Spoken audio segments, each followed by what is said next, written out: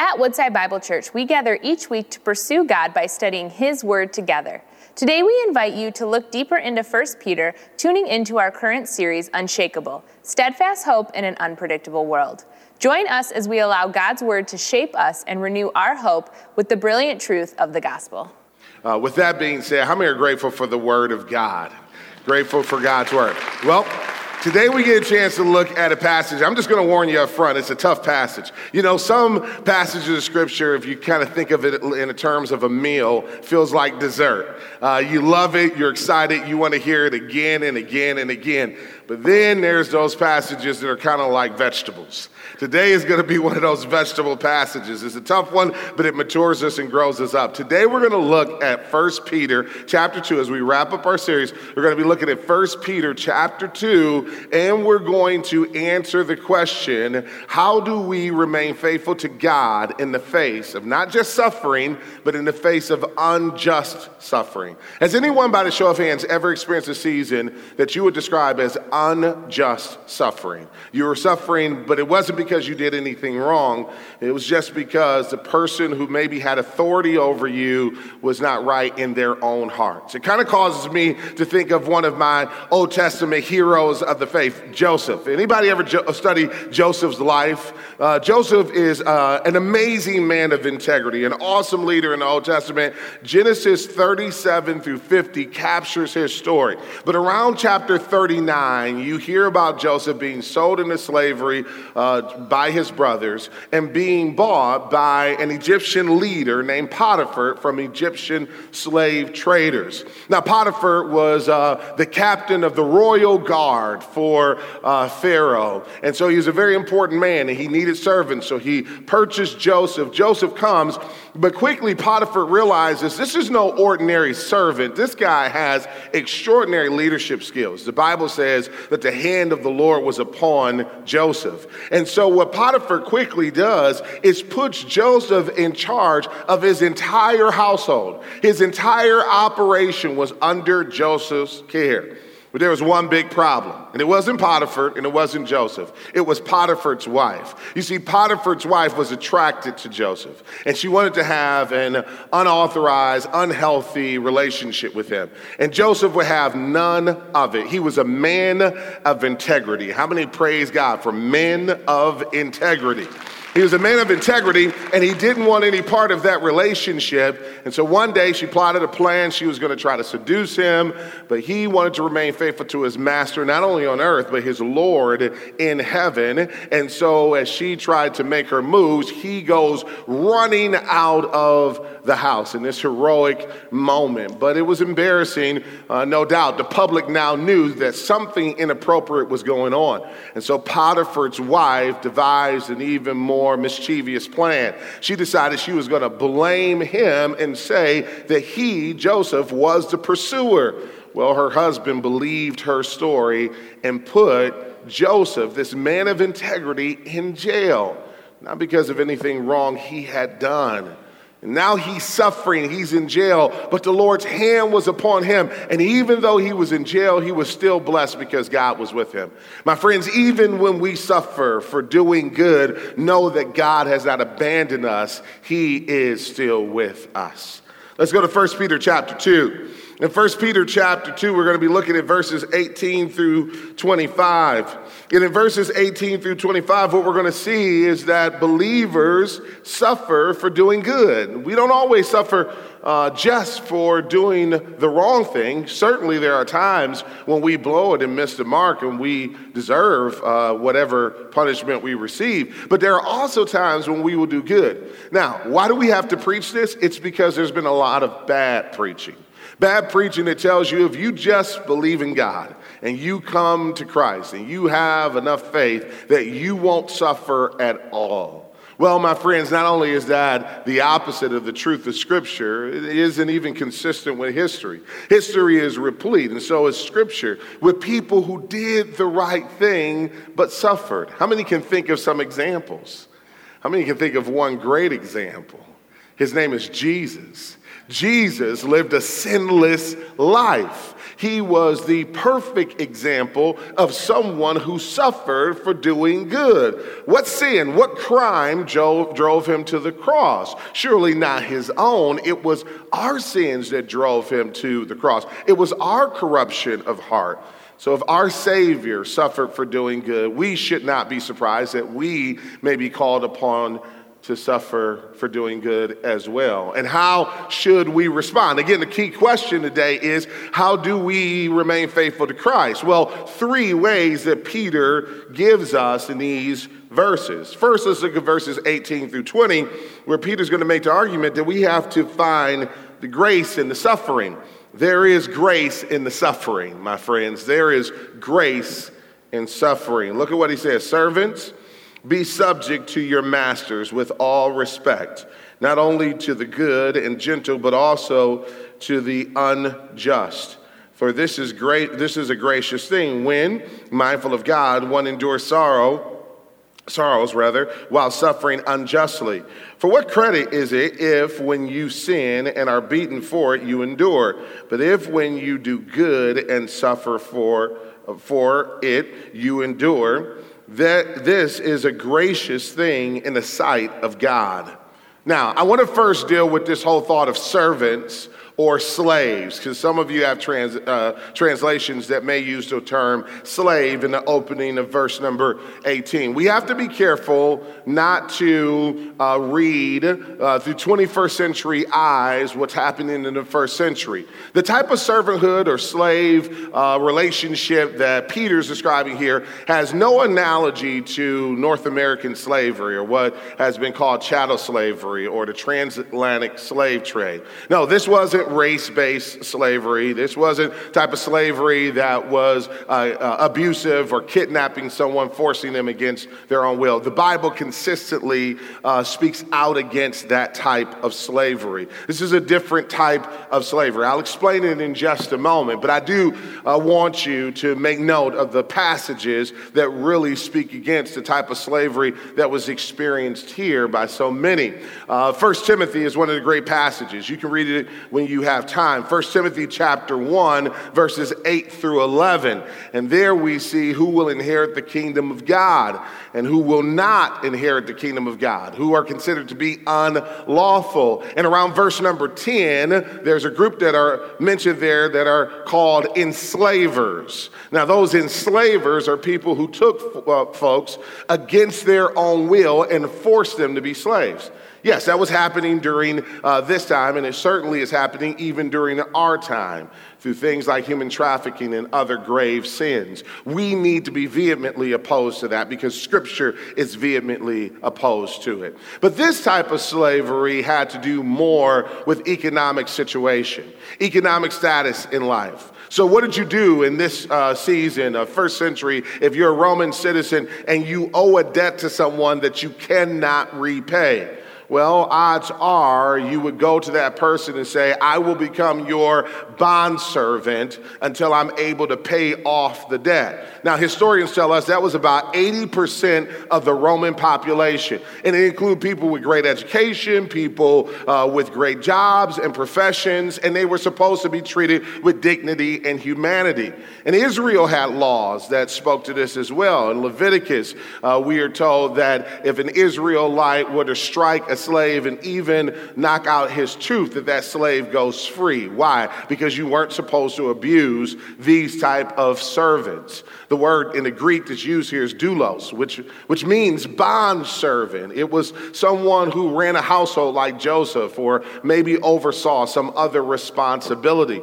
And this was the type of conditions that you found here. And Paul wanted to affirm even the humanity of the slave, and he does so in Galatians chapter 3, verse number 28. He says that there are neither bond or free.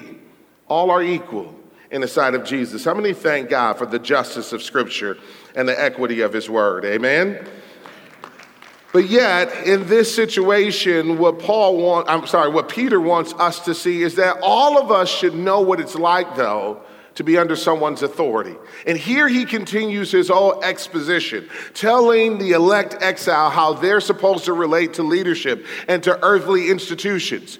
The question would no doubt be, what does it mean to be a Christian? Does it mean to be subversive? Does it mean to rage against the machine? Does it mean that you stand against the forces of evil in society in a way that is not honoring to the character of Christ? No, it doesn't mean any of those things. What it means is that even when we stand for what is right, we cannot forget that we are Christians and that the weapons of our warfare are not carnal, but made mighty through God. So you'll remember that we talked about government and how Christians are to relate to government, that we're supposed to honor not just those great governmental leaders, but even the ones that we aren't fans of because of the position and because we're honoring the Lord, always remembering that he is sovereign over all. Honoring them, not because they're brothers and sisters in Christ necessarily, but because we're brothers and sisters in Christ. Because we are his followers, we live differently. Now he gets to what would probably most be analogous to an employer-employee relationship.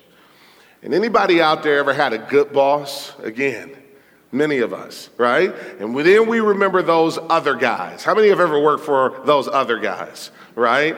Now, I should be looking at my staff right now to see which one they raise their hands for. Hopefully the right one, right? But we all know what it is to work for a bad boss. So how should we respond even to the bad ones? Look at what he says.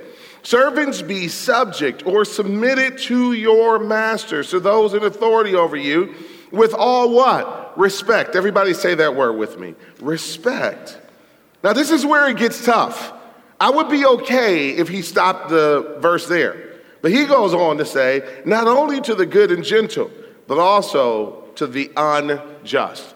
Have you ever read the Bible and wish you had a bottle of whiteout? Just said, Jesus, I'm just going to help you a little bit here. Surely this was put in by mistake. Let's just edit this part out. But no, this wasn't put in by mistake. This is the very word of God, the unjust. That word unjust means to be crooked or a cheat.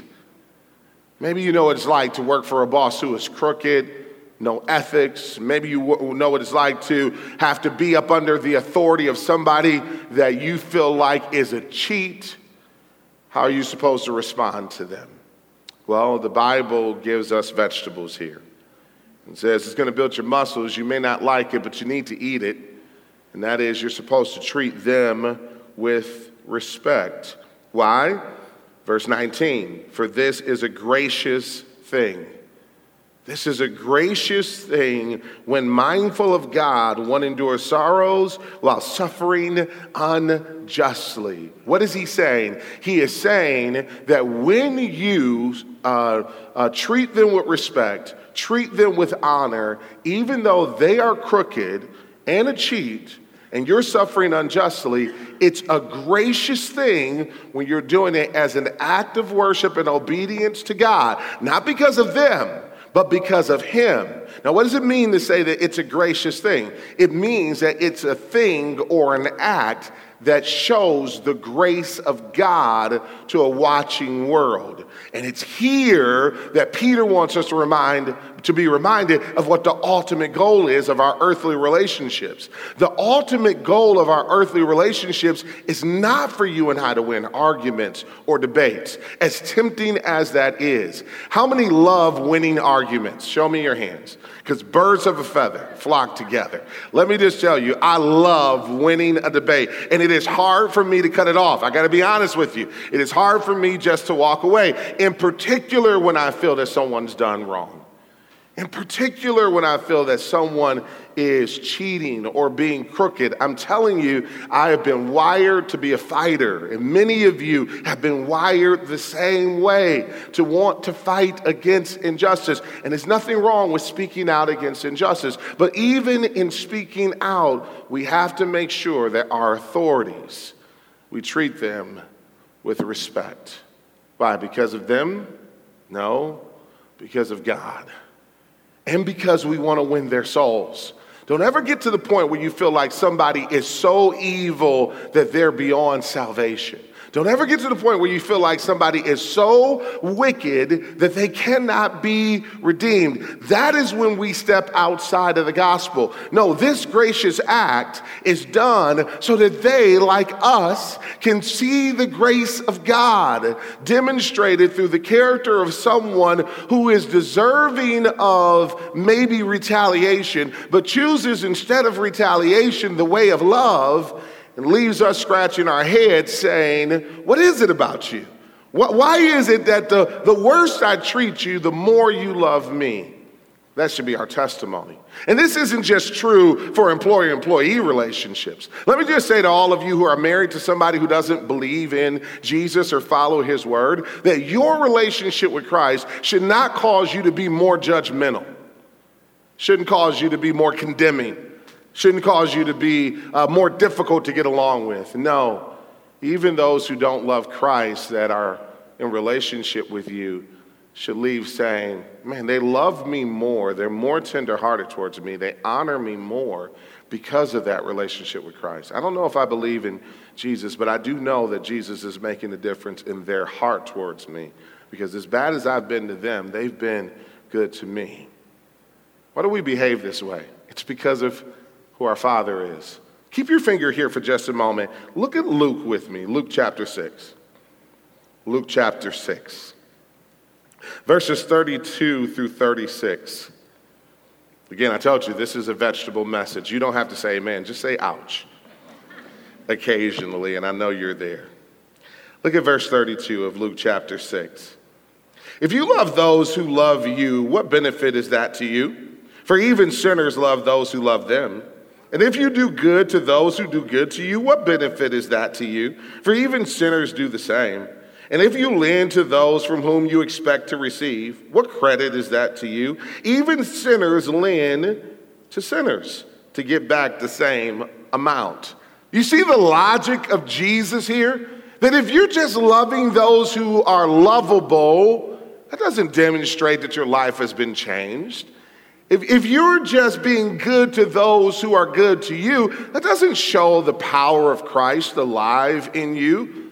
Even those who don't know Jesus do that. Even somebody who's crooked is up for a good business deal. So there's no reward in that. But verse 36, tells us this. Verse 35 tells us this. But love your enemies and do good and lend, expecting nothing in return, and your reward will be great. And you will be sons of the Most High, for he is kind to the ungrateful and the evil. Be merciful, even as your Father is merciful. He tells us that if we behave like him, there will be a reward, that God will ultimately reward our obedience. How many know that no good deed goes overlooked by our God? How many believe that over every square inch of created order, Christ declares mine? How many believe with me that he is always in control, that there is a boss over your boss, that there's someone who's in higher authority, even than the crooked cheat that you feel like is in authority over you? Praise God. But notice his character. And this is a part of God's character that we love when it's directed towards us, but we despise when it's directed towards our enemies. Look at his character. For he is kind to the ungrateful and the evil. How many of you don't like it when ungrateful and evil people get rewarded? How many struggle with that? Again, you don't have to say amen. Just say ouch.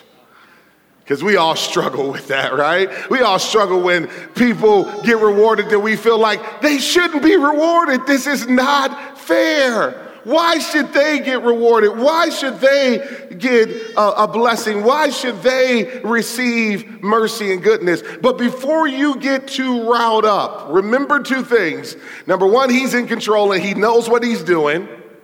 I tell that to my kids all the time. They want to coach me on being a dad.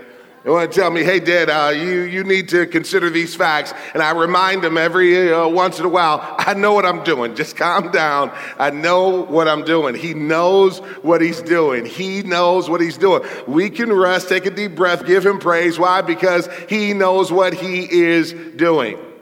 But yet, there's a second reason why we should rejoice when he's merciful even to the unjust, and that is because we were once in that category, ungrateful and evil. Unless you forgot your track record, while we were yet sinners, Christ died for us, the just for the unjust. How many thank God that he is merciful to the ungrateful? How many thank God that he is merciful to the evil? Because if he were not, we would not be here today.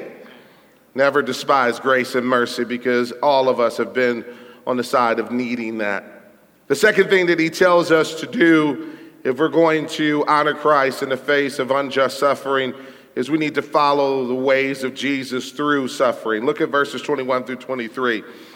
For to this you have been called, because Christ also suffered for you, leaving you an example so that you might follow in his steps. So very clearly, Peter is saying your job is to follow in his steps. So if you ever get to the point where you say, I don't know how I'm going to make it through this. This isn't fair. I don't know how I'm going to survive under this. I remember being there. I remember being at a job where the boss didn't like me. Now, I got to be honest with you.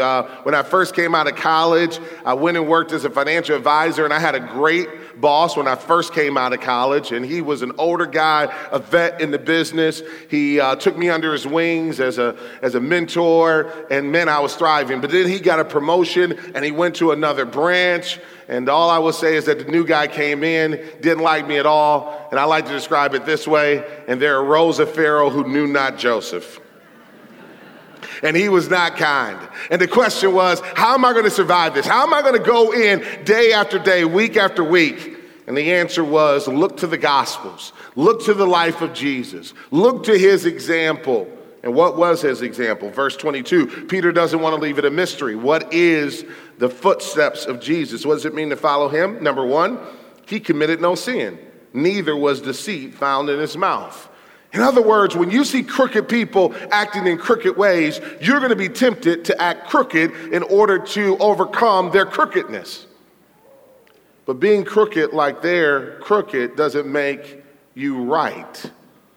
Folks, there's this bad ethical principle that a lot of people have adopted in our generation, this whole thought that the ends justify the means.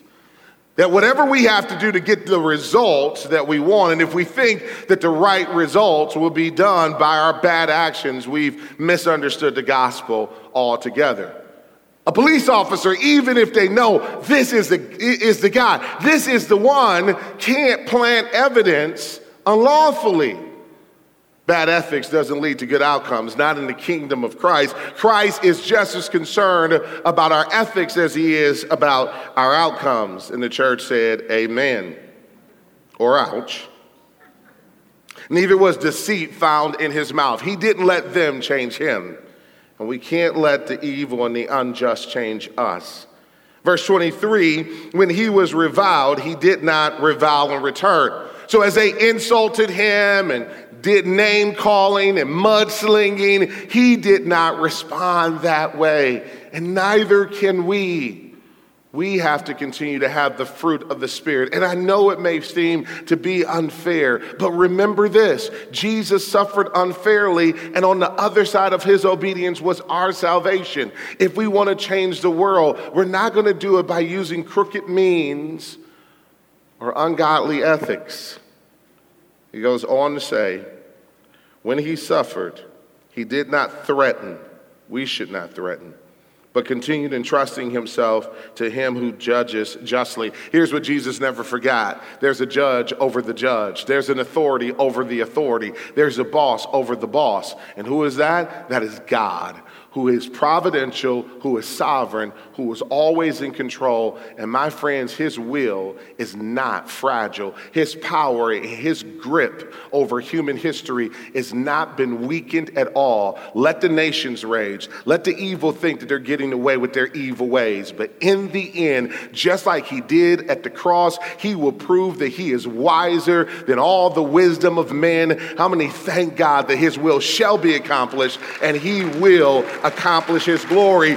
We have to continue to simply be Christ followers. We have to continue to be the church. Our job has not changed, no matter what those who are in authority over us do. Amen?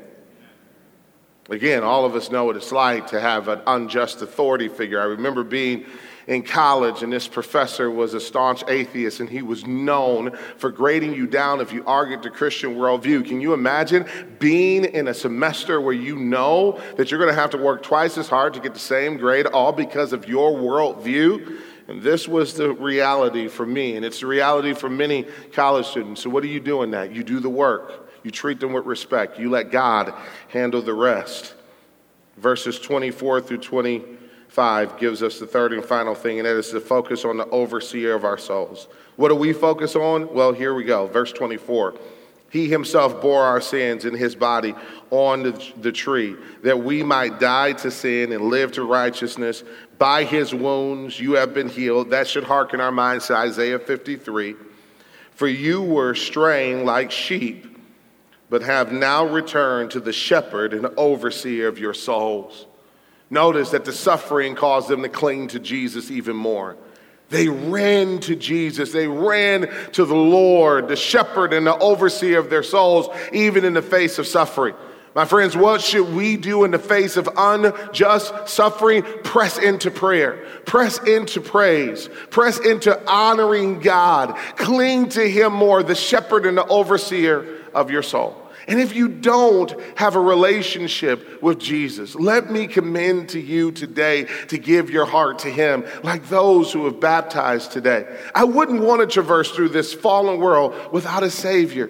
And so if you're with us in service, as soon as we're done worshiping today, come to the front. If you know that you need a relationship with the Lord, or if this message describes you, there'll be friends here to pray with you so that you might experience the grace of God. And if you're online, I want you just to respond to the message now and just type in the comment area, connect. Just write that simple word and one of our team members will respond to you, because we want you to know the love and the grace of our Savior. But how many today can say that he is faithful, that he is trustworthy, not only when things are easy, but even in the difficulty, that God has proven himself to be worthy of our praise all the time, because he is good. Amen? Everybody stand with me all over the church. I'm going to close in prayer, and we're going to worship God as we end this service. I want to say thank you. Thank you for being a church that can receive not just the dessert of Scripture, but even the vegetables of Scripture. Not every church is like that. And so praise God for your receptivity to the Word of God. And I charge you to go and not just be hearers of the Word, but to be doers as well. Let's pray. Father, it's not easy. You know it. When it feels like those who are leading us or authorities over us have mistreated us or have been crooked or unjust.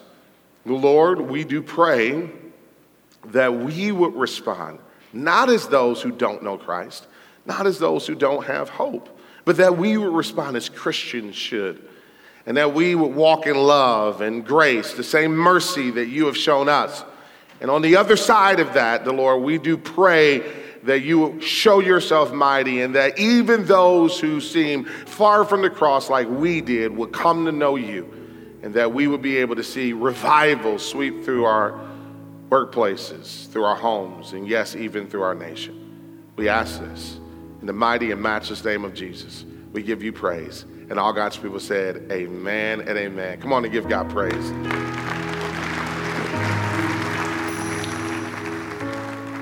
Thank you for joining us as we study God's Word together.